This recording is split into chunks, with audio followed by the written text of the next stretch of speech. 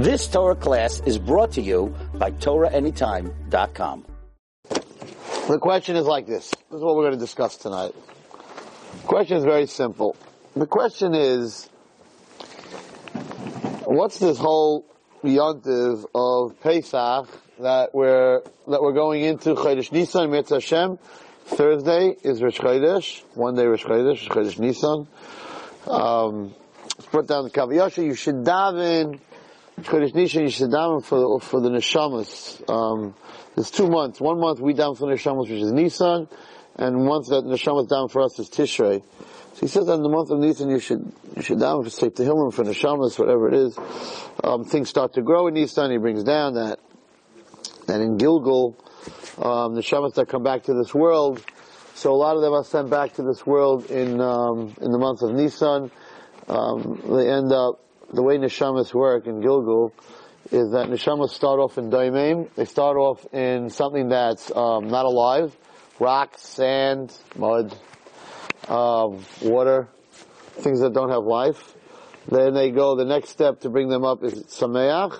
They end up from this water, sand, and daimim things comes a plant. So then the neshama travels from the dirt into a plant. And then from the plant, an animal comes by and eats the grass. And it's a kosher animal. Then you shech the animal. And that's how you misak in the neshama that started off all the way in the daimim. And, for Shabbos, you may come, sometimes the neshama that's in the Gilgal has, the mazel, or I guess not the mazel, but it's not being punished that much, and it has to go through all these steps. So sometimes that neshama is freed from the plant itself. In other words, it doesn't have to end up an animal eating the plant. So in a tomato, in a fruit, in something that you make a bracha on, so it doesn't end up going to the next level. It can skip 2 levels by eating a salad if the neshama is in the salad. Of course, we don't expect anyone to start talking to your salad. Like, who are you? What's going on? I freaked out my kids this Shabbos. We were walking home from shul, and there were these 2 huge blackbirds, and they were huge blackbirds, and they were making noise to each other, a lot of noise. Oh, shalom aleichem. Agas from Eretz Yisrael. Okay, good. So they were making a lot of noise. 2 crows. If you ever heard crows, they make a lot of noise. We know that in Gilgulim, one of the high Gilgulim of a person, a person who's with a guy ends up in a black dog. A person who does other affairs ends up in a black bird. So I was telling my kids, those 2 are probably Gilgulim talking to each other, that it's really black, pure black crows, like really black birds. So they were making a lot of noise. One on one side of the street, one on the other side of the street. So as a joke, I yelled up to the 2 birds, I said, I'm moichel you on anything you ever did, Hashem's moichel you have nothing to worry about. And after I said that, they both took off. And they didn't make another sound, so my girls were like freaking out, whatever. It's just probably luck, whatever. Anyway, so it talks about the Chodesh Nisan is when things begin to bloom. So it's a time to daven for these neshamas, and there's a story in the Avas Chaim brings down a story. I don't remember what parsha was brought in. It brought down a story of a woman who took an apple, and instead of making a Bari Priya Eitz, made a Bari Priya Dama on the apple. And that night she had a dream, and the neshama was screaming, some person or whatever was screaming at her in a dream that I started in the dirt hundreds of years ago, I ended up in the tree, and then from the tree I ended up in the apple, and I was just waiting for a Jew to come by to make a bracha, to be Masak. And the reason I'm not here tonight to spook you and to tell you Gilgal stories. There's a reason I'm telling you these stories, because it's very connected to my shir, which you'll see in a few minutes. So the neshama that waited so long in the ground, in the roots, up the tree, in the tree, finally became a fruit, and a Jewish woman ends up buying that apple that the neshama's in, and the neshama's like, okay, I'm done. Because once the tikkun is done, it goes to Shemayim and it rests in its place that it needs to be. And here she takes the apple and she goes, Baruch Atah Hashem. You can imagine the neshama was like, here we go, I'm going to Gan Eden. And she goes, Boy Priyadama. Wrong bracha. Happens to be that if you make a Boy Priyadama on Ha'et, you're Yaitza. But it wasn't the bracha that was supposed to be. So he came to her in a dream. It's a dream to Avos Chaim. And he said, I'm not moichel you. that you didn't make the right bracha. So she said, how will you be meichel me? So I don't remember exactly the story. She had to do tshuva and make other brachas, whatever it is, and then he came back in a dream and said that I was let go. So it's very important. Again, I don't expect you to sit home and you take an apple and say, hey ma, guess what, I'm going to make a bracha, I'm going to save a soul. Or you tell that to your wife or your Rebbe, they're going to say, don't ever go to Rebbe Wallace and Shir again. You're going to have people, going out to eat in kosher delight and making brachas and talking to their sino steak and like, where did you come from? Like, where were you? But it is important that when you eat something, that you should make the correct bracha and that you should make a bracha. The reason I'm telling you this is, the question is, and we've spoken about this in the years past, we're going to go a little bit deeper this year. The question is, what's up with this Pesach business? The Torah tells us things not to do that are bad for us, right? Things that you shouldn't do that are bad. You shouldn't eat non-kosher fish, you shouldn't eat non-kosher meat, you shouldn't eat meat and milk together. But the Torah never tells us that you can't eat bread. Bread, in fact, is used for any time that we do something with a mitzvah or a simcha, is halacha that you're supposed to wash. Not only that, but bread is extra holy more than anything else because you have to bench on it, right? So, v'achalta b'savata u'beirachta is on bread. So the Torah is not anti-bread, that's for sure. The Torah, you make a bris milah, you gotta wash on bread. You make a pidyon haben, you gotta wash on bread. By a wedding, sudas mitzvah, you gotta wash on bread. You make a siyum, you gotta wash on bread. Anytime you have a sudas mitzvah Shabbos, you gotta wash 3 times on bread. So what happens on Pesach that God is saying that you can't eat bread? There's nothing else that we have that there's a time that you can't eat it. There's a time you can't eat. Yom Kippur, you can't eat anything, right? There are certain halachas in the Torah, you can't eat milk and meat together. You can't eat pork, you can't eat, but something that's allowed a whole year, if you're not fasting, except for meat during the 9 days, which is not Minat Torah, it's a Rabbanon, right? And the Sfardim, they don't hold that either, only Shvur Shechol Boy, and if Tisha B'Av comes out on Sunday, they can eat meat till Tisha B'Av. So what's going on over here? And we have to get a little bit of an understanding. We have this holiday, Sukkot we understand, right? Keep a Sukkot teshru, Shivas Yamim. We keep Sukkot, we build a Sukkah, because we were in the desert and we had Sukkot, right? So there's a reason to remember the Sukkah that we lived in. Shavuos is Matan Torah. What's Pesach, guys? Zecher liyetzias Mitzrayim. Zecher liyetzias Mitzrayim. So, the matzah part and the korban Pesach part, I understand, that's a Zecher liyetzias Mitzrayim. But the chametz part, right, that's not a Zecher liyetzias Mitzrayim. So, what's this Yom Tov all about? I asked this to kids in my class, and I'm like, I don't know. I'm like, you're cleaning your chametz for the last 13 years, your mother's making you crazy, you check out everything has to be kosher Pesach, and you have no idea why. And I'm not going to even ask the guys in this room, why can't you eat bread on Pesach? You can say, it says in the Torah, it's a chayk, but we want to go a little bit into what's going on here. Also, it's a very interesting holiday, because our holidays have either negative or positive. Yom Kippur, you can't eat nothing. You can't wear shoes, right? You can't wash. You're not allowed to do certain things. The Sukkot Teshru, you should eat in a sukkah, right? Shavuos doesn't really have a mitzvah, really, Shavuos. We're supposed to stay up all night, but Pesach has a double edge. There's a negative and there's a positive. You have to drink, wine's not their rice either. You have to eat matzah and korban Pesach. On the other side, there's a negative. You're not allowed to have chametz. You're not allowed to see chametz. You're not allowed to eat chametz. You're not allowed to own chametz. It's like crazy stuff with the halachas of chametz.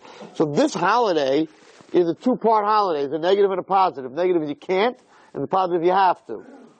It's a very unique holiday. That you have a negative and a positive. The whole holiday represents, is juxtaposed. I wanted to use that word tonight. It's juxtaposed because you have remembering Mitzrayim, then you were a slave, and being a king, that you're royalty. And they're together, and they're two opposites. And the whole Seder, one of the questions that the kids are asking is, you're sitting there and you're leaning, and you're drinking your wine like you're a king, right? And then, all of a sudden, your father, or if you come to my Seder, I give you a nice portion of maror, right, that white stuff, and you're dancing, and you're screaming, and you're crying, and the water's running down your eyes. And the kid's like, make up your mind. Is it party time tonight? We're drinking? Or is it crying time tonight? And, and in the beginning of that Agada, we were slaves, and everyone tried to kill us. And then at the end, hallelujah, you're singing Hallel. Hallelujah. And you Chagaja. Make up your mind. How about the first night, slavery part, and the second night, party part, king part. Okay, now so you can't do that. You'd be messed up, right? So, yes. You said that the chametz, it's not really that you don't get it from Yitzias Mitzrayim, but couldn't you say, like, the chametz is inside yourself, you're getting rid of your aveira? Absolutely, that's where we're going. Yitzias Mitzrayim, you're getting ready for Matan Torah. Preparing yourself, right, 100%. You are mechavein Ruach HaKodesh, you're mechavein the answer. So, it's a little deeper than that, but that's the answer. So, I don't know if I have this, if I brought it with me. A girl, see if I was smart enough to bring it with me. So we gave a report to, she's gonna be very happy she's on Torah anytime and call Hashem. So we gave a report in my high school on Pesach, on your understanding of Pesach. There's a girl in our high school. Her name is Chayasuri Klein, from Lakewood. She's in the high school, and she wrote the following report, following her take on what Pesach stands for, and she couldn't have written better for my shir tonight. And she writes on top, instead of Baruch Hashem Beis Samach Dalet, I love God. So that's a good beginning, right? And, we write Baruch Hashem in the corner. Nobody ever wrote I love God in the corner. So beautiful. Okay, so she writes. She's a very brilliant kid. Listen to what she writes. I'd like to get this printed maybe in some of the newspapers before Pesach.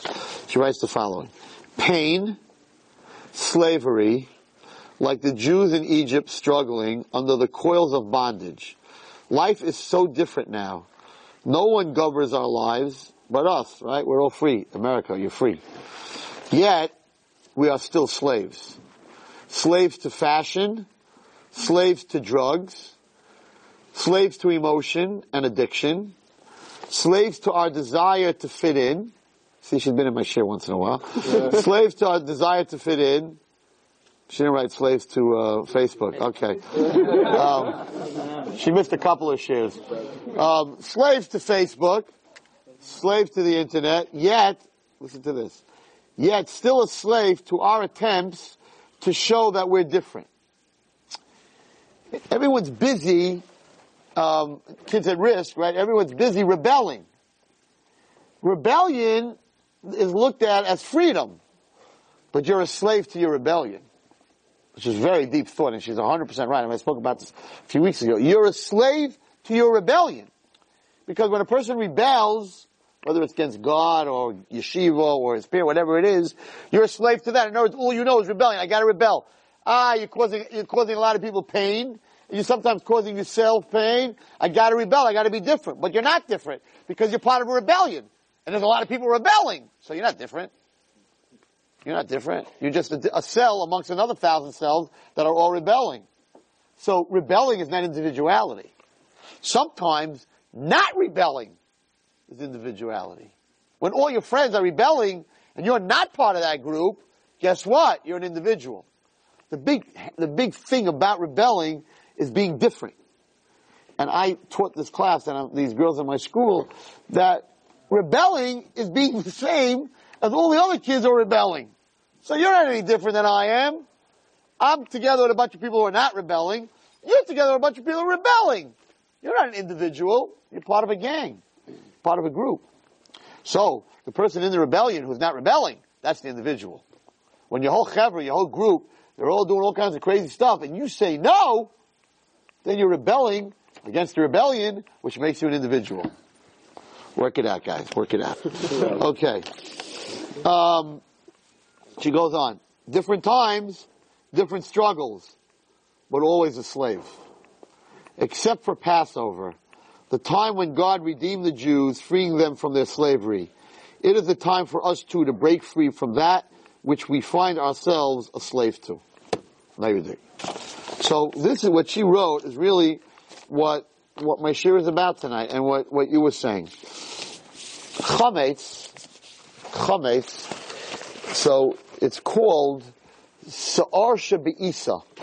Chametz, another word for chametz, is the yeast, what gives rise to the challah, in the dough. And I'm going to read from a little bit from Kav Yashar, that chametz represents the Satan. Chametz represents the Yetzer Hara. The lesson, and this is such an important lesson, the lesson of Pesach is that before you sit down to your Seder and you develop this relationship with God, which we'll talk about, before you become free, before you become royalty, and what's royalty? Royalty is not belonging to the Queen of England, because we see where that royalty goes, right? Royalty is belonging to the King of the world. So we're all royalty, because we're all the children of God, and that makes you a prince of the world. God is the king of the world, and if God's the king of the world and I'm his child, then I'm a prince of the world. If I deny that I'm his child, I'm an atheist, you're an idiot. Because if you're an atheist, you could have been prince, instead, you're a toilet flusher. You're a peasant. You just cut yourself off. I'm an atheist. You're an idiot. Because it's like the prince walking away from the king and saying, I'm not true blood. I'm not blue blood. I'm not royalty. I'm a slave. So Hashem is saying, you're my children. You're saying, I'm not your child. I'm not godly. I'm not Tzelem Elokim. I'm not in the form of God. I'm a dog. I'm a horse. I'm a cow. I just stand up instead of on my. I also have four, right? Hands and feet. Instead of crawling, I'm a walking cow. I'm a walking dog. What's the difference? How do you know that you're not a walking cow? You're not a walking dog? It's a human being. You're a different animal, right? We're called mammals. We're called in science animals, right? We're an animal. So if I'm an animal, what's the difference between me and the dog? In fact, in certain aspects, the dog is way ahead of me, because he can hear a sound from a dog whistle that I can't hear. And he can run a lot faster than me. And he can bite a lot deeper than I can. So if we're going to do animal, and he can smell, I can't smell the way he smells the scent, right? So if I'm an animal, in the animal world, human being ain't up there. You're not up there. We'll put you in South Africa in the jungle, you're not going to last very long. You're going to meet all your other animal friends, a lion and a tiger, a couple of pythons, right? All of a sudden you're going to realize that the human being as an animal, we're not much. We got to have a gun and a knife and a couple of grenades and a tank and an airplane with bombs and that. But as us against the animal kingdom, we're all dead. They'll eat us for lunch. Literally eat us for lunch. Right? So we're not, so what makes us great? What makes us great is that we were created in the form of Hashem.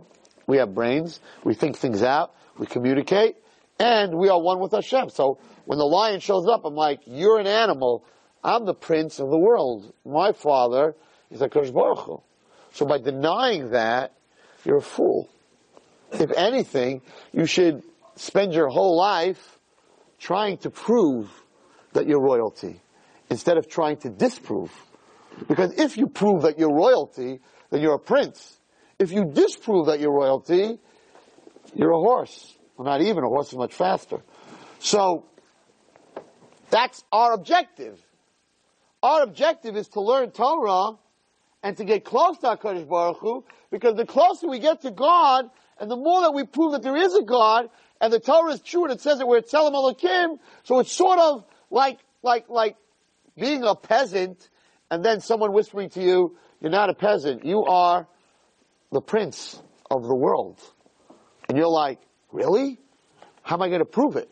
We got books. We're going to go to the library. We're going to find your great-grandfather, and connections and that.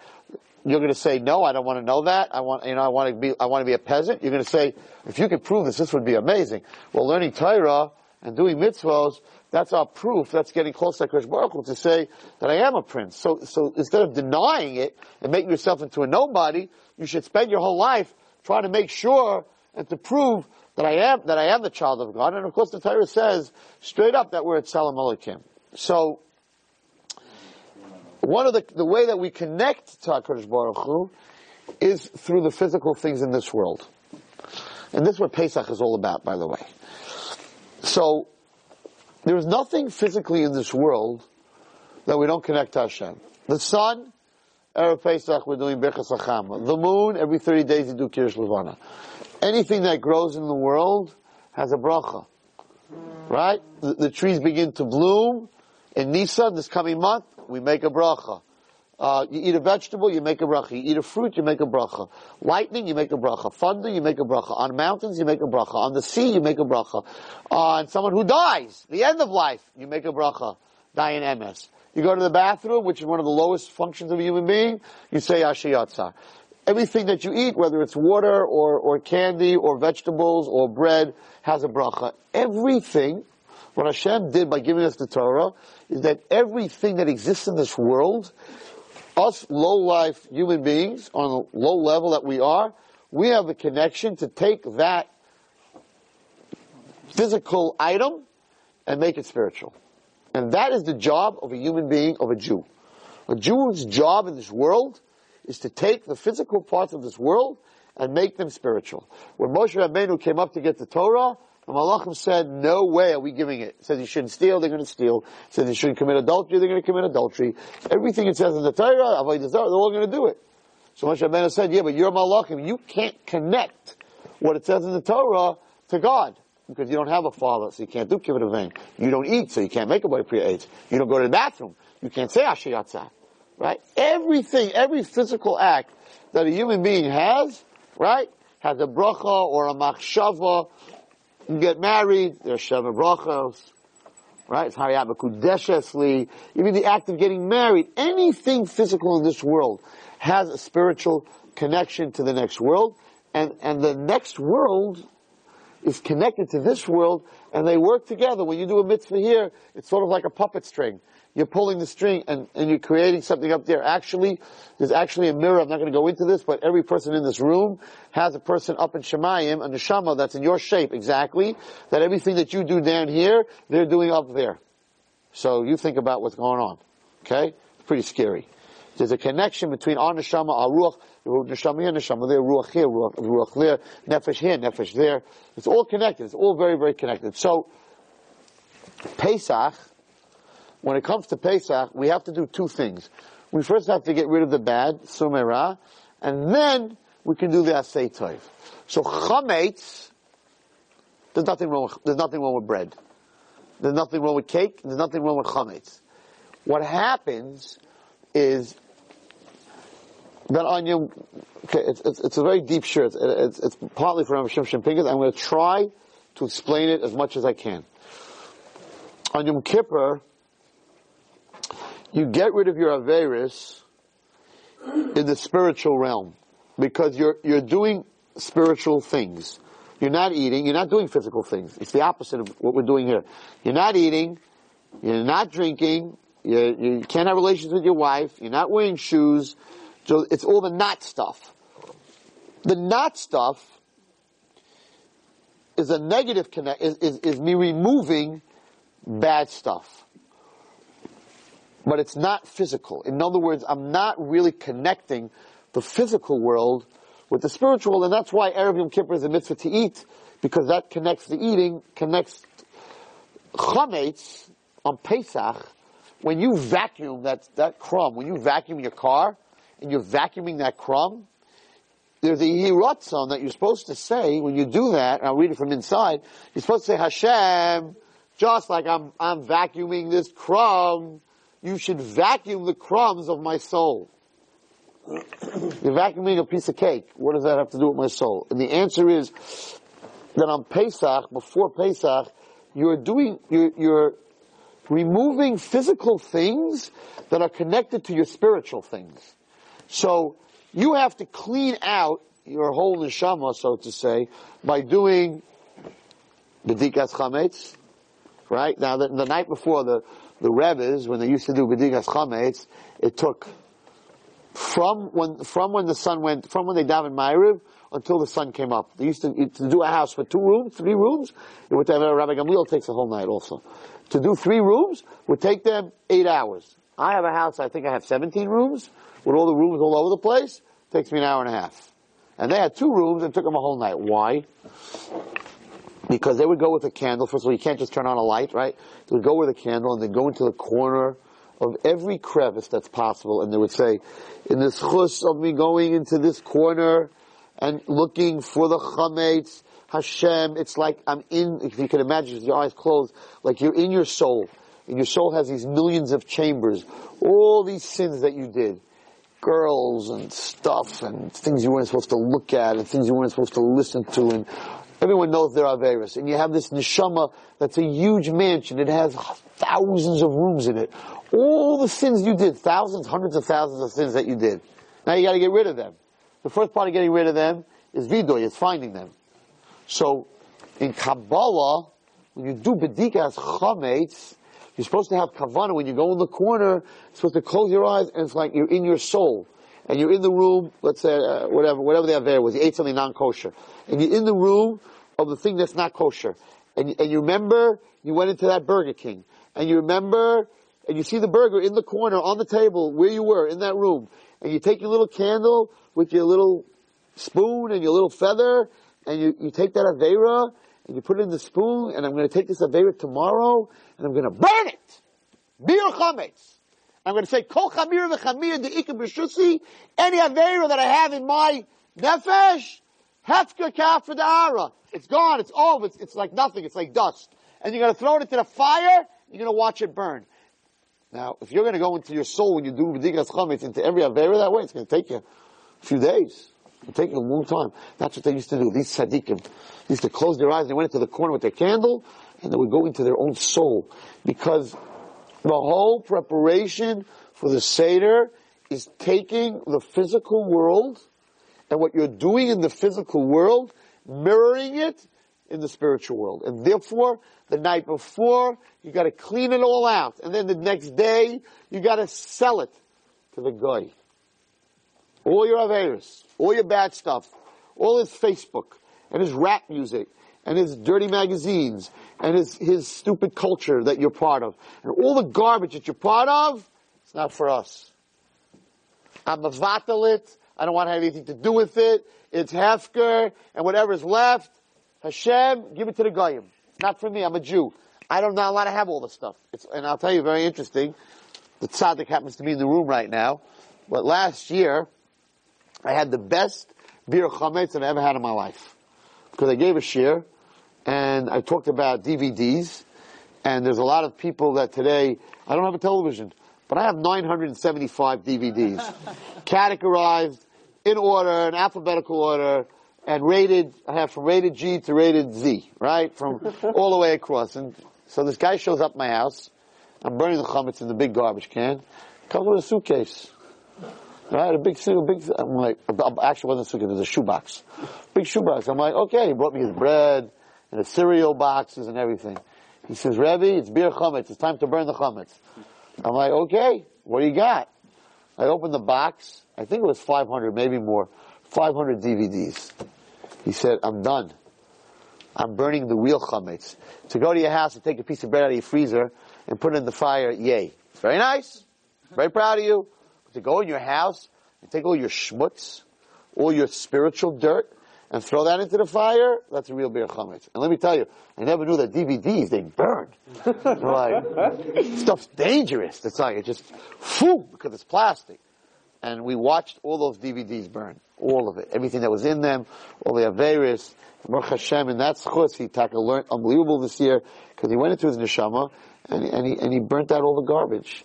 So Pesach is a very different holiday.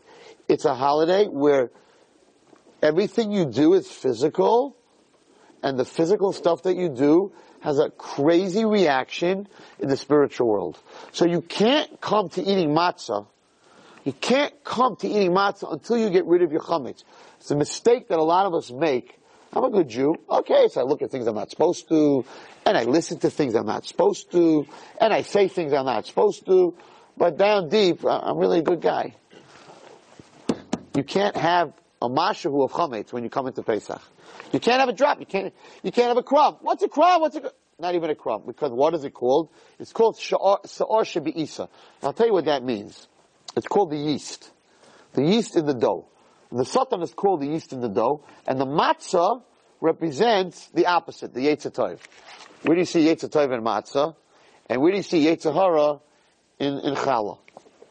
So, many years ago, my mother never baked challah. So I never saw my mother bake challah. My grandmother baked a lot of cakes, but she also didn't bake challah. We used to buy challah. So I never saw her bake challah. My wife didn't bake challah, so I never saw anyone bake challah, to tell you the truth. Now, there's a very big thing, big school, and everybody is very, into schoolers, is that the Shabbos after Pesach, right, that's the first challah that's made after Pesach, it's called Shlissel challah. Shlissel challah means a key. So, I don't know if the Sfaradim do this, but we're all into this. So you take the key, right, and you wrap it in aluminum foil, and you stick it into the dough, and then you bake the challah, and then on Shabbos, when you cut open the challah, you take out the key. Of course, you don't eat it, you don't swallow it, you take out the key.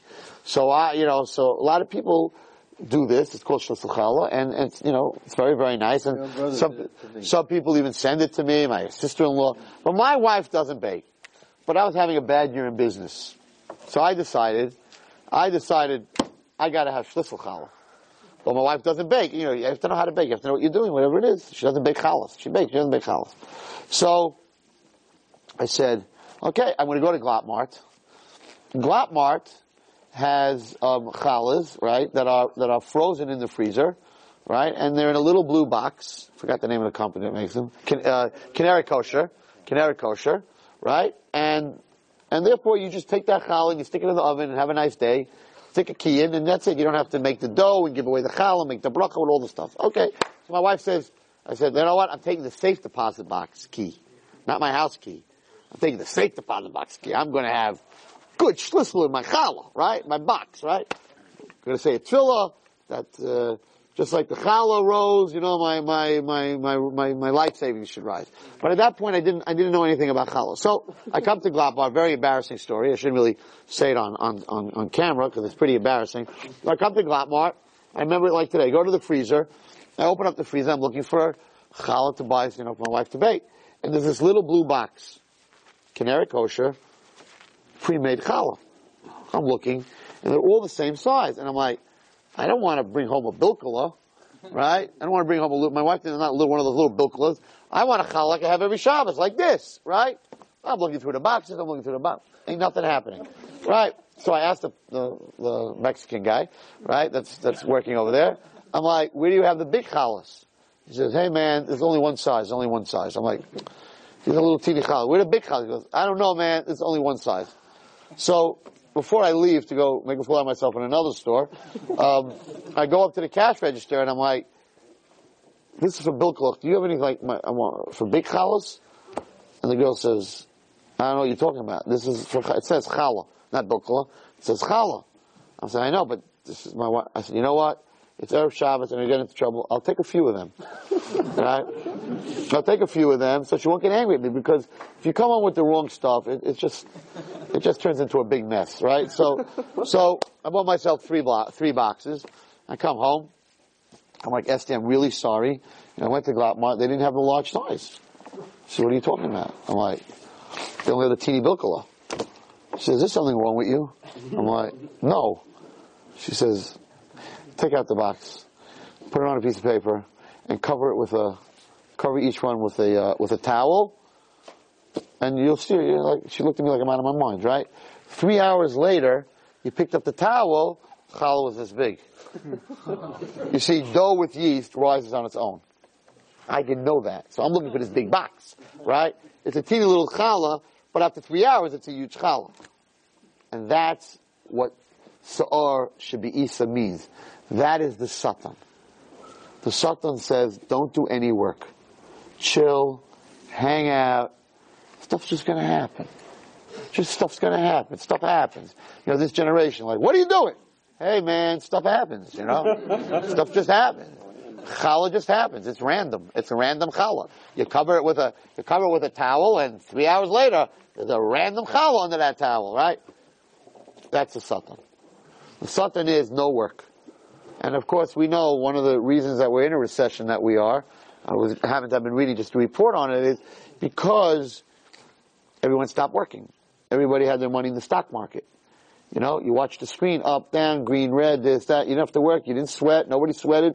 There were hundreds and thousands of people in all these brokerage firms, right? You didn't do nothing. You gave a slip and buy. You gave a slip and sell. Nobody's a shoemaker. Nobody has to work anymore. There's no farmers. There's no money.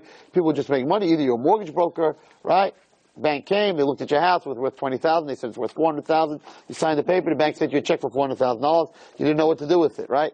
Nobody worked anymore. It was Sa'ar Shabba'isa. Everybody just sat back, and their brokers made them the money. They didn't even know how much money they had. Every night you go online, and you look how much money you had. You didn't work. You didn't sweat. You didn't even know what money. It was money on a screen. It wasn't even real money. It went up. It went down. Right? Casinos are doing billions of dollars of business because nobody wants to work. I want to go into a casino. I want to pull a slot down, put $3 in it, and win $1 million. That would have never worked 300 years ago. 300 years ago, they would say, I don't even want that money. I want to work for my money. We look at them like they're out of their minds, our generation. I work for your money. Who works for their money? Nobody works for their money. Right? So, that's the Yetzer Hara. That's the Sa'ar Shabba'isa. Nobody wants to work. Matzah is the opposite.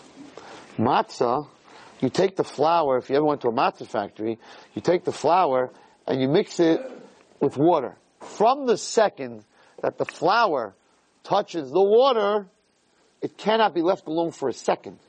Because if you leave it alone, it'll rise. So, the guy takes it and he starts to knead it, and he starts to knead big muscles, these guys. And they're working on it, and then it becomes a dough, and then they roll it, and then they cut it. Then they throw it to the ladies, and they're rolling, and they're rolling, and they're rolling. Not for 1 second. And the minute it's rolled into a round thing, they put it on a stick, and the guy takes a stick, and he has that machine, right, and makes those holes in it. Then they take that, and they put it into the oven. From when the flour touches the water, it's usually under 2 minutes till it's a baked matzah. Matzah represents work. Never leaving it alone. Learning, davening, working, schwitzing. Not just letting things just happen, but making them happen. Yetzer Hara says, don't make it happen, it'll happen on its own. The matzah represents just the opposite. Therefore, you gotta get rid of your laziness, you gotta get rid of that Sa'ar Shabba'isa. The Sa'ar Shabba'isa means the yeast. The rising without work. Just cover me with a towel, right? And in 10 years from now, I'll take the towel off, I'll be a big Talmid Chacham. What'd you do? Did you learn? Did you schwitz? No. I listened to a couple of tapes. I'm in my car, I listened to a couple of tapes. Did you sit? Did you harva? Did you work? Did you ask questions? Did you go into it deeply? No, I listened to a tape while Steve was talking. Tell me a couple of Dvar Torahs. I'm learning about Talmid Chacham about. No, that's very good. I'm not telling you not to listen to tapes. But when was the last time you sat down and you schwitzed? You worked on a piece of Gemara. And you asked the guy next to you, I don't understand the Gemara, what does it mean? And you argued and you fought and you asked the Rebbe and you took out Rishonim and Achronim and Machlokes. And anyone who really learns, will tell you that the learning that sticks with you, right, my shurim, you're sleeping 25 minutes into it.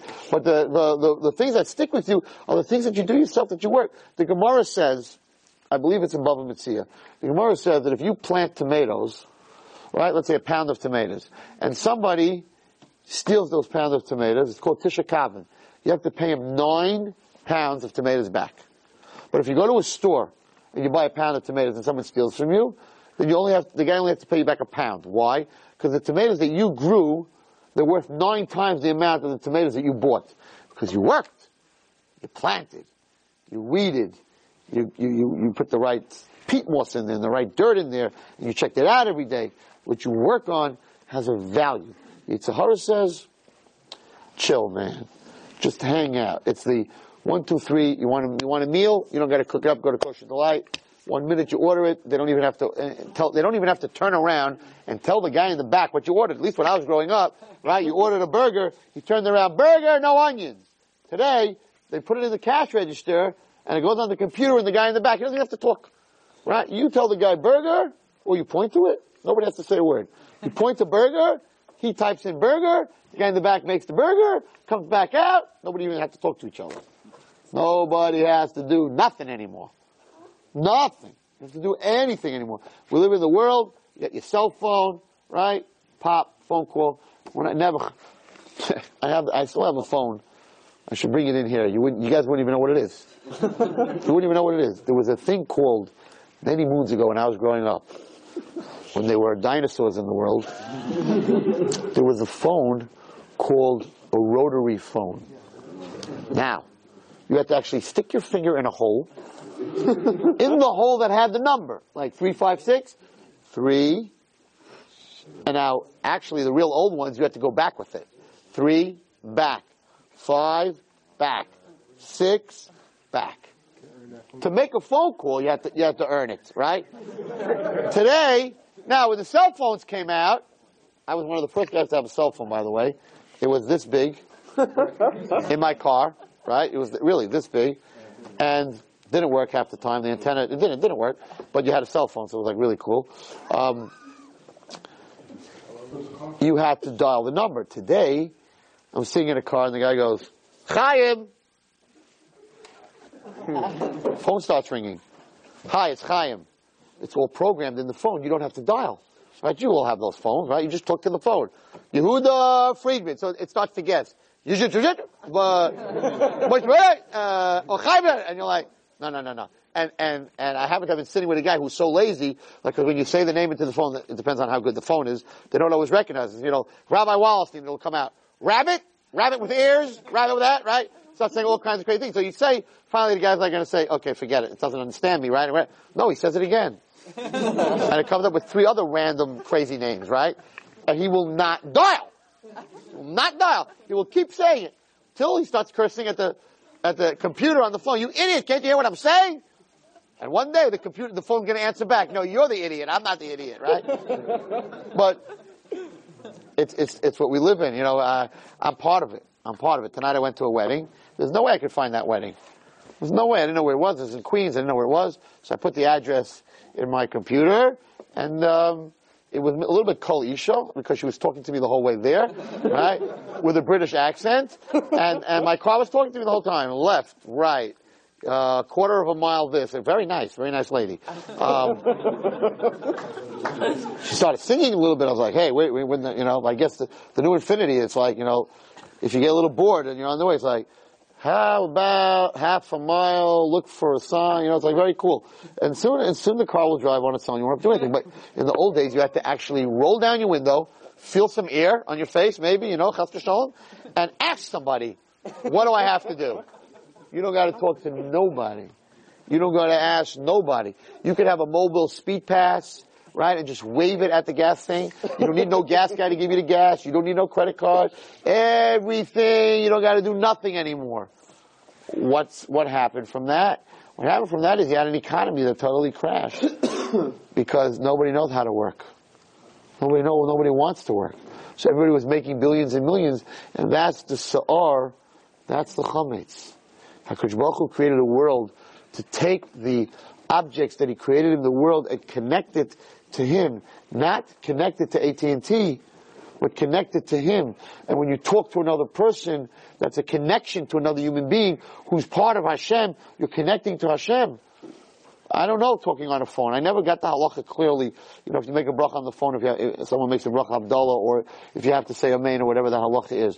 But a phone is a very different thing. So when we come in, and we'll have to continue next week because it's a very long share, but when we come into the Seder, okay, the Seder, we build in the Seder a human being from scratch. Because on the Seder night, when Pesach happened, HaKadosh Baruch Hu built Klal Yisrael as a nation. We were not a nation. There was Avraham Avinu, and there was Tzaddikim, and there was Shvatim. The nation happened midnight, Pesach night. So every year, Pesach night, we are creating a nation. What is the nation made out of? What is the nation made out of? Individuals. If you don't have individuals, you don't have a nation. So that means every Pesach night, each one of us has to be recreated to be part of that nation. Pesach night, we create each one of us. And I will speak a little bit more about it next week, but the Gemara says that the father, what does the father give to the child? He gives all the white. Anything that's white in your body comes from your father. The white skin, actually, I don't know about the skin. The bones of a person, the white of your eyes, your teeth, right? Anything that's white, it comes from the father. Anything that's color comes from the mother. Now, it doesn't mean that you're going to have your mother's color of her eyes, but that you have color in your eyes comes from your mother. It doesn't mean you're going to have the color hair of your mother, but that you have color in your hair, you're not an albino, comes from your mother. So, anything color in your body, the most important part is blood. The red blood in your body comes from your mom.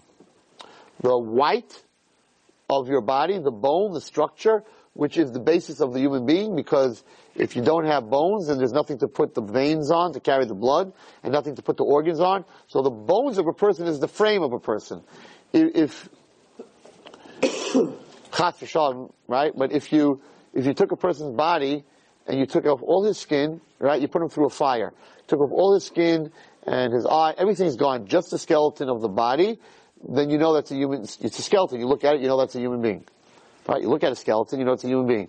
Take the skeleton out of the body, right? Take the skeleton out of the body and just have mush, skin with blood, with all that. You're looking at a blob, you have no idea what that is. It could be a dog, it could be a cat, it could be a human being, it could be a cow. You can't tell. The way that you can tell the structure of a human being is by his cella, by his skeleton. So the basis of a human being comes from the father. That's the skeleton of the human being. Then all the stuff that's added after the skeleton, it's like the steel in a building, right? Then you start putting all the other stuff on the steel. But the frame of the building, that's what the father brings to the table. That's all the white. The mother brings all the electrical work and plumbing and all the other stuff that goes on into your body. That comes from the mother. But that still doesn't make you alive. You can have a frame and you can have all the other organs, but if you don't have breath, if you don't have life, so it's just a body. So what gives the life and the neshama of a person? That comes from Hashem. There's three partners in every person: mother, father, and God. Mother is the color of the person, father is the basis of the person, and God is the neshama of the person. It's more for next week's shir. Pesach night, you have matzah, which is the white, which is the man, which is the frame of the whole Pesach. The matzah is midaraisa. That's the frame that the body is built on that night. You have the blood of the mother, the color of the mother, which is the 4 cups of yayin, which is the Rabbanon. And then you have the neshama that Hashem puts in us, and that's the mitzvah of Sipur Yetzias Mitzrayim. So, every Pesach night, we create through the Seder, which I'll go into much more, I'll show you some wild stuff next week, that we create at the Seder ourselves.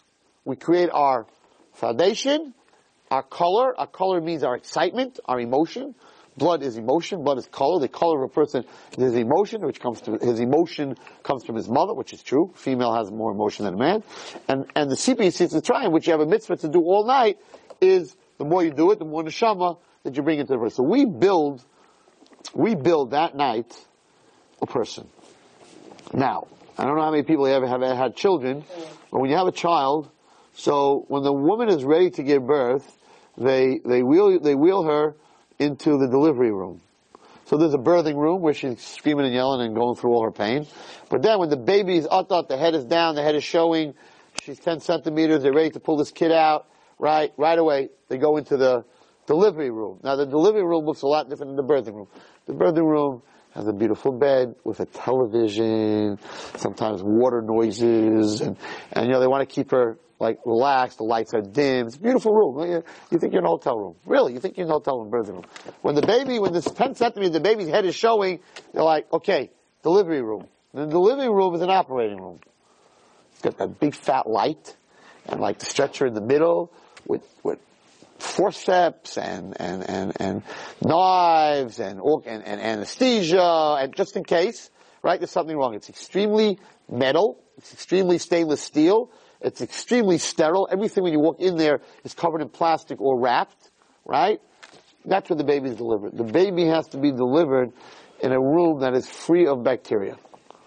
Totally free of bacteria. During the labor, there can be plenty of bacteria in the room. She's in a hospital room. But when the baby's coming out, when that baby comes out into the world, the room has to be totally free. Everyone's scrubbed. Everyone's wearing, even the father who comes into the room has to be dressed in scrubs. You know, the things on your shoes, the things on your head, your hair, everything. You're covered from head to toe. What do you mean? I'm the father. Hey, it's my baby. Hey, I want to wear gloves. No, they don't let you into that room unless you're covered from head to toe. Why? Because the baby is very sensitive to bacteria. So Shimshon Pincus says, on a level of Kabbalah, the night of Pesach, you're delivering a baby. The Seder table is the operating room. When you look around the Seder table, there are all kinds of tools to deliver this baby. There's matzah, there's maror, there's karpas, there's wine, there's Sipur Yetzias Mitzrayim. There's many different things that are in this operating room to bring this baby, which is you, right, to be created into this world, to become part of this nation. And therefore, in this room, in this house, there can't be any bacteria. What's the bacteria? Chametz. So therefore, when you sit at that Seder, there cannot be any chametz in the room belonging to you or have anything to do with you. So it's mamash like delivering a baby, and when you deliver that baby, since chametz represents the Yetzer Hara and the Satan and all the things that we do wrong, therefore that cannot be in the room. So it's like a Seder is a whole different thing than we think. Totally different than what we think. But the main thing that you need to know tonight is that in the next 2 weeks, when you're cleaning for Pesach, and you should clean for Pesach, that you should say when you're cleaning that I'm cleaning this away, Hashem, and just like I'm doing this physical act in this world, you should clean away my averas in the spiritual world. And it's a crazy present that we have, that we only have now. We only have at least 2 weeks before Pesach. And if you look inside, he says that you should tell the women that when they're cleaning the kalim from chametz, that they should have in mind that Hashem, the way they're burning and cleaning and getting rid of the chametz, Hashem should get rid of the Yetzer Hara and his wife. I don't want to say her name. It's from the world, and he says that HaKadosh Baruch Hu will do that. And on the bottom, he says that's why we need bedika and sreifa and bittul and all these things that we do. We should have in mind that we should have in mind that when we clean up and we do the things and if you're going to a hotel for Pesach and you're not going to do anything, then you should go help someone else. Go to someone's house who needs help and clean for them. And he says, listen carefully. I'll read to you what this is a Kavayasha, which is from the other world. V'yesh Kabbalah biyadi. He says, in my name, the Kavayasha says, any work that a person does for the covet of the Yontif of Pesach, and he becomes very tired from doing this, cleaning the car, whatever it is, through this work, he kills all the mazikim that are called diseases. This is a freebie, guys. A guy came to me today, Abindan asked me a tikkun for this, and here's the tikkun, I should have told this. A person who's busy in the work of the mitzvah of Pesach, and that can mean baking matzahs, cleaning your house, right? He fixes the avera of Moitzi Shekvazer Levatala. By cleaning for Pesach, you don't gotta fast, you don't gotta do all kinds of crazy things. He says, you want to be Misake, that avera, a boy's avera, you should work hard to clean Pesach. That's what he says there. He says, and you know in the bitterness of your heart that not one boy is saved from doing this sin. Therefore you should fix what you can. Hashem will be makabel. Imagine working for Pesach to get rid of that avera. Okay. Next week we'll talk about setting the table, and it should be done by a Jew, and there's a lot more on this subject. I want to end. So we have to understand that Pesach is all about taking the physical world and making it spiritual. And by the way, that's why you're in this world. That's why you guys are all here tonight. Every single guy that's sitting in this room, or listening to Torah anytime, or watching Torah anytime, or listening to Kol Lashon, I want you to know why you're in this world. You need to know why you're here. First of all, you're here because you asked to be here. Number one. Don't think for 1 second that you were forced to come here. Here's a very clear Zohar. It's also brought down in a few other forums that I've seen, that before a soul comes to this world, God shows the soul the fantastic potential of what a great tzaddik that soul can become. First he shows him, right, because there's sort of a contradiction. It says, better not to come to this world than to come to this world. That's what it says. Toiv shaloi bo la'olam. Better not to be here. That's what it says. But then there's a Mishnah in Pirkei Avos that says, it's better to be in this world 1 second, to do good deeds, 1 second in this world, than the whole, forever infinite in the next world. Contradiction. First it says it's better not to be here. Then it says it's better to be here for 1 second than being in the whole other world forever. Make up your mind. So the Zohar explains that it's not a contradiction. The first thing Hashem shows you before your soul comes down here is how bad you can do. Girls, Facebook, all other garbage that's in the world. Hashem shows that to the soul. Man, you could come down here and be the worst lowlife that was ever in the world. And then Hashem says, Toiv shalei b'laylam, I'm not going. I'm done. I'm not interested. I don't want to go down there and start doing all this crazy stuff. I'll take the punishment up here. I'll go to Gehenna. They'll lash me with a bunch of fiery, whatever I got to go through. Right? I'm not here to scare you. You can't even understand what the next world is. You can't even understand it. You can't understand. Imagine you put your hand in a fire and just left it in there. Right? The fire of this world is 1/60th? No, 1/60th. The worst fire in this world, the biggest fire, the hottest fire, is 1/60th of the fire in Gehenna. And there's no way out. It's not a good place. And the Gehenna of Sheleg, the Gehenna of ice, is much worse than the Gehenna of Eish. Because the Gehenna of ice doesn't only freeze you, but at the same time, and that's why we have it in this world so we can understand. There's a thing called Masechtas Gehenna that's brought down in Reishis Chachma. I would not advise anyone to learn it. No, I'm telling you not to learn it, right? Because you forget about it. But there is a thing everything in this world is to teach us the next world. There's a thing in this world called a freezer burn. If you touch something really, really cold, you're not only going to freeze your finger, but you're going to burn your finger. It's a freezer burn, dry ice, all these things. So why did Hashem show us that? Because in the Gehenna of Sheleg, which is 6 months Sheleg, 5.5 months Sheleg, 5.5 months Eish, right? You don't only freeze, but at the same time that you freeze, you burn. Because it's so cold. So, it's not a good place to go. For a second. Forget about for 11 months, of whatever that means in the other world. This is all not good stuff, right? Now, I never teach from, you're going to go to hell, you're going to burn, you're going to freeze. That's not where I come from. But on the other hand, it's a reality. And therefore, if you have a chance to get rid of Averis by vacuuming, you're going to feel like a real idiot if you come up to Shemayim and they're like, you just have to vacuum for Pesach, and you would save yourself 2 months in the fire and 3 months in the ice, and you're like, but I went to a hotel, I get my car to the car wash, I'm sorry, and you missed the whole boat. You missed the whole boat. So in this world, we have a chance to be Masakit. So when Hashem shows this nefesh who has to make a decision, a neshama, because if we were all perfect in this room, we wouldn't be here anymore. We'd be sitting in Gan Eden with Moshe Rabbeinu, including me. I'm no better than anyone else there because I'm here. So I'm no better than anyone else. I came back down here because I wasn't where I was supposed to be. If I was where I was supposed to be, I wouldn't be here. I would you guys. I'd be up there with those guys, right? So I'm just as bad as it. We're all in the same boat. We're not that bad. We didn't come back as a black cat or a dog or a vegetable plant or a rose, right? Or a cow.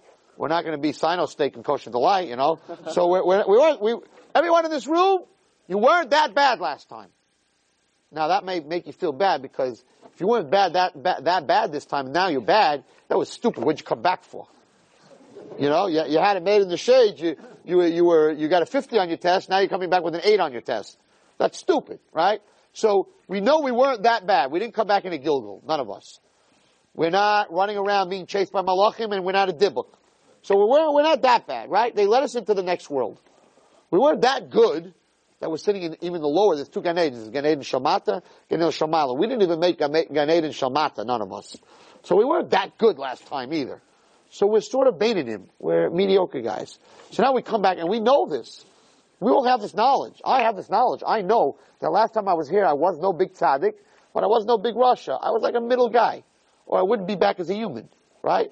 So what am I, stupid? Now I want to go back as a Russia?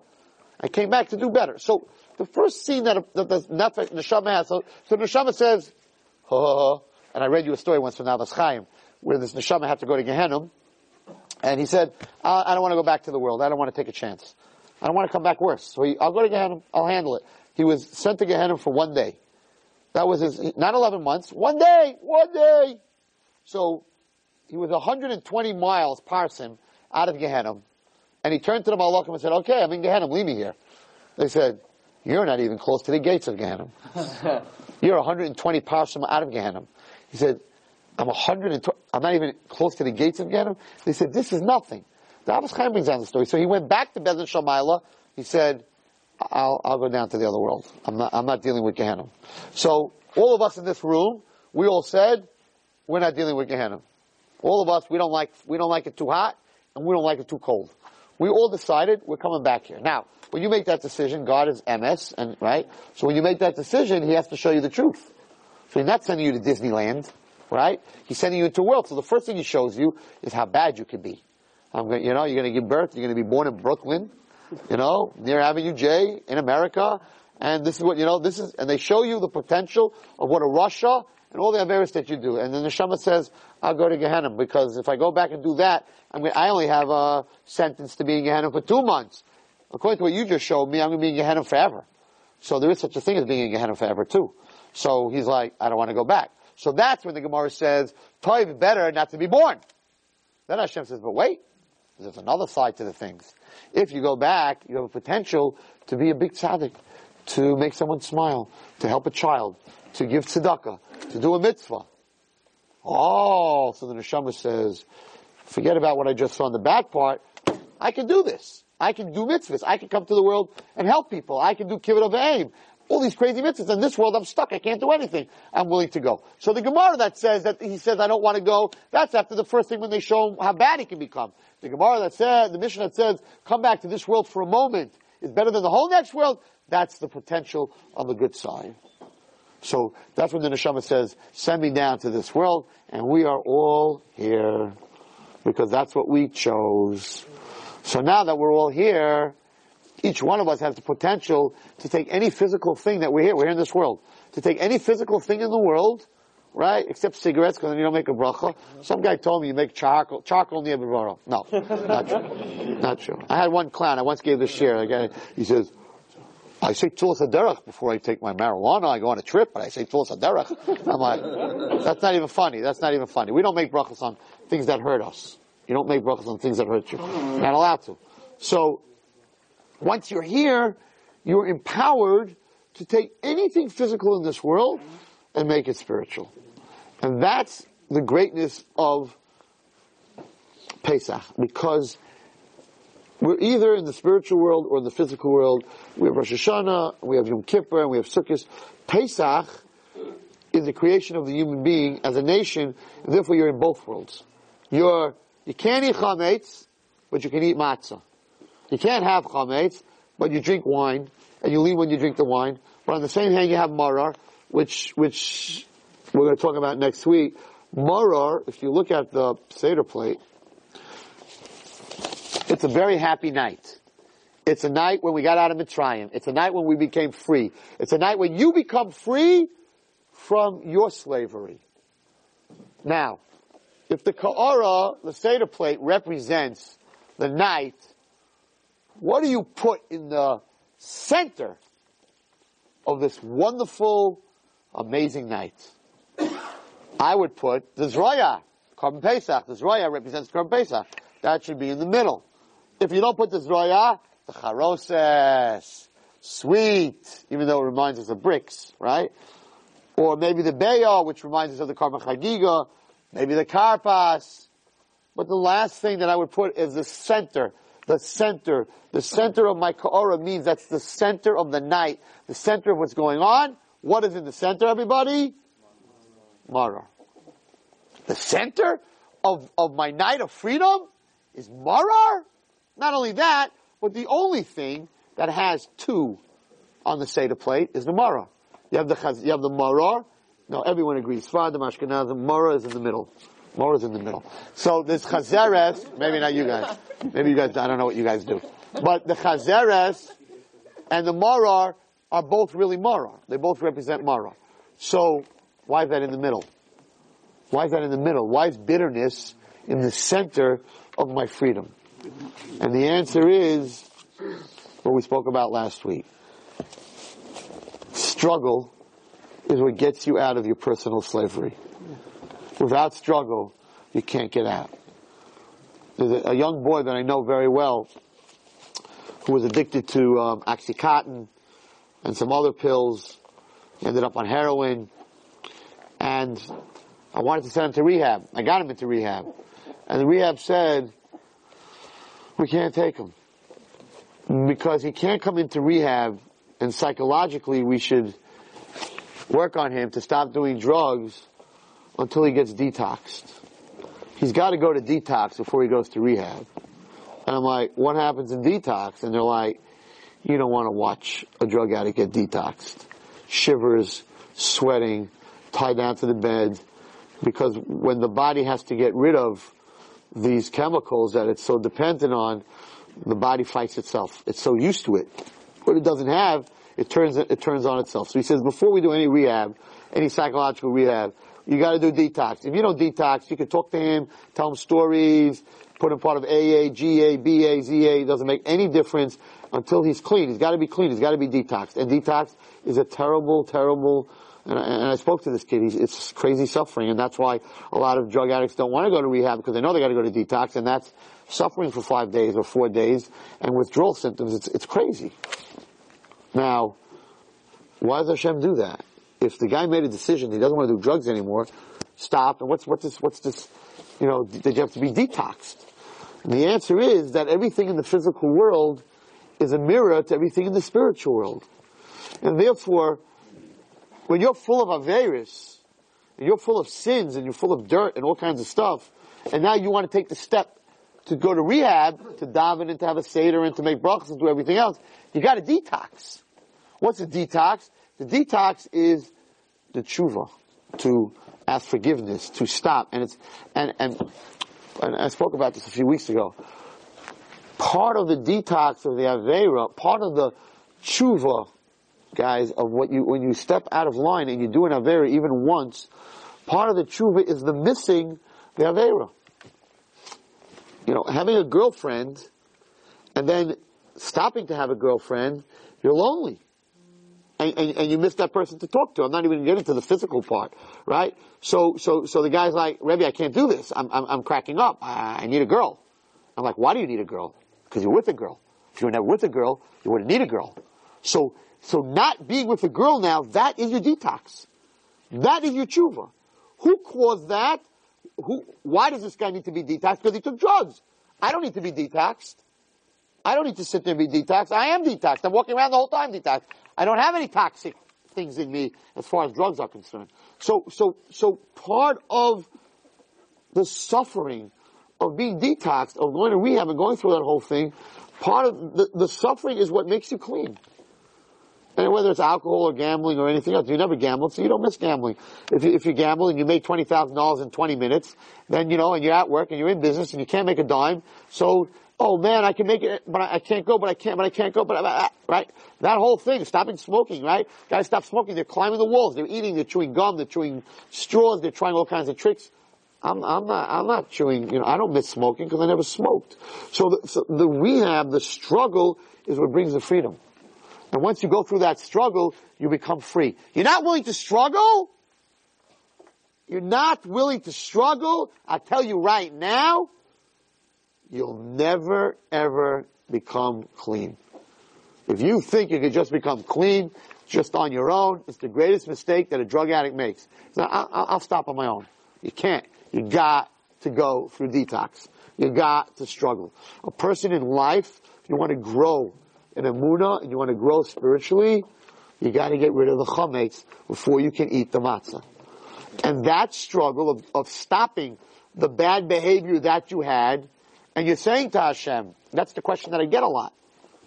Why is He giving me such a hard time, God? I stopped. So why doesn't He make it easy? Why do I miss it? Why do I miss smoking? Why do I miss drinking? I made a decision to stop.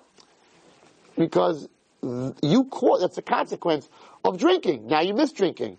But you know what? After a while, it'll go away. Because you're going to have to fill that up with Torah and with mitzvahs. That's what Pesach represents. Pesach was a struggle. The whole Mitzrayim was a detox.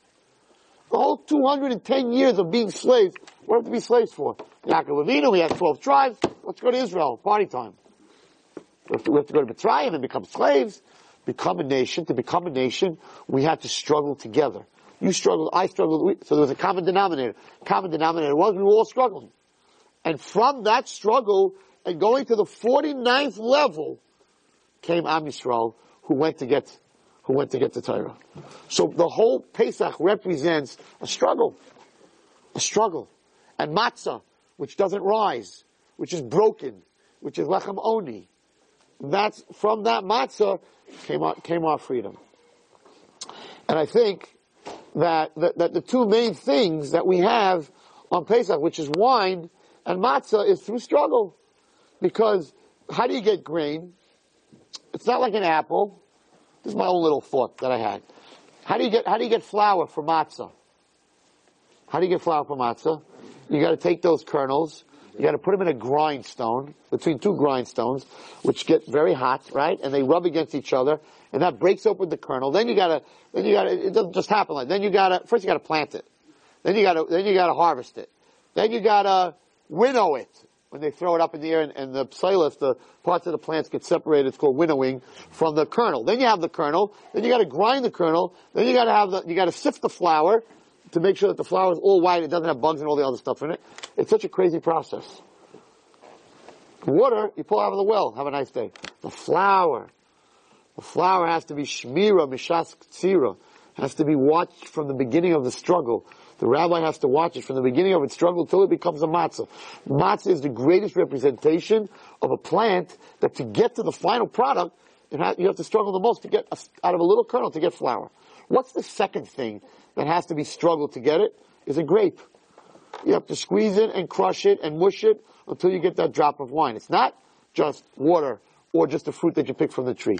So the two things that you have at the Seder table, the two main things, which is matzah and wine, are two earthy things that grow on the earth that need the most work to get the product. That's the representation of Pesach. Representation of Pesach is that from the most work comes freedom, like this girl said. From that freedom of sitting by the Seder, that's how you become free of what you're going through. It doesn't have to be drugs, and it doesn't have to be girls. It could be lashon hara, it could be kibbut of aim, it could be respect, it could be selfishness, it could be meanness, it could be whatever you're struggling with. It could be being cheap and being a miser. Whatever you're struggling with, you have to know that from that struggle and working, it's not just going to happen. It's not just taking Prozac. It's not just popping a pill and I was depressed and now I'm not depressed. That doesn't work. It helps just at that moment, but it doesn't fix. You have to struggle through your stuff. If you struggle through your stuff, you'll end up with Shana Haba, Yerushalayim, and that's what we say, Chasal Seder Pesach. Every year, our enemy tries to destroy us, right? We say, Hisha Abna, Shebachol Davadar, every single generation, they get up to destroy us. It doesn't only mean Goyim. Hey, no one tried to destroy us this year. What's it talking about? The enemy is a Satan. Every single year, he doesn't leave us alone, he tries to destroy us. How do we overtake him? By cleaning out our chametz, by doing a bedikas chametz, by working for Pesach, by working on ourselves, and that's chus, Bezrat Hashem, L'shana haba, Yerushalayim. This will be the year where we don't only have matzah, and we don't only have yayin, but we finally have a Korban Pesach. You've just experienced another Torah class brought to you by TorahAnytime.com.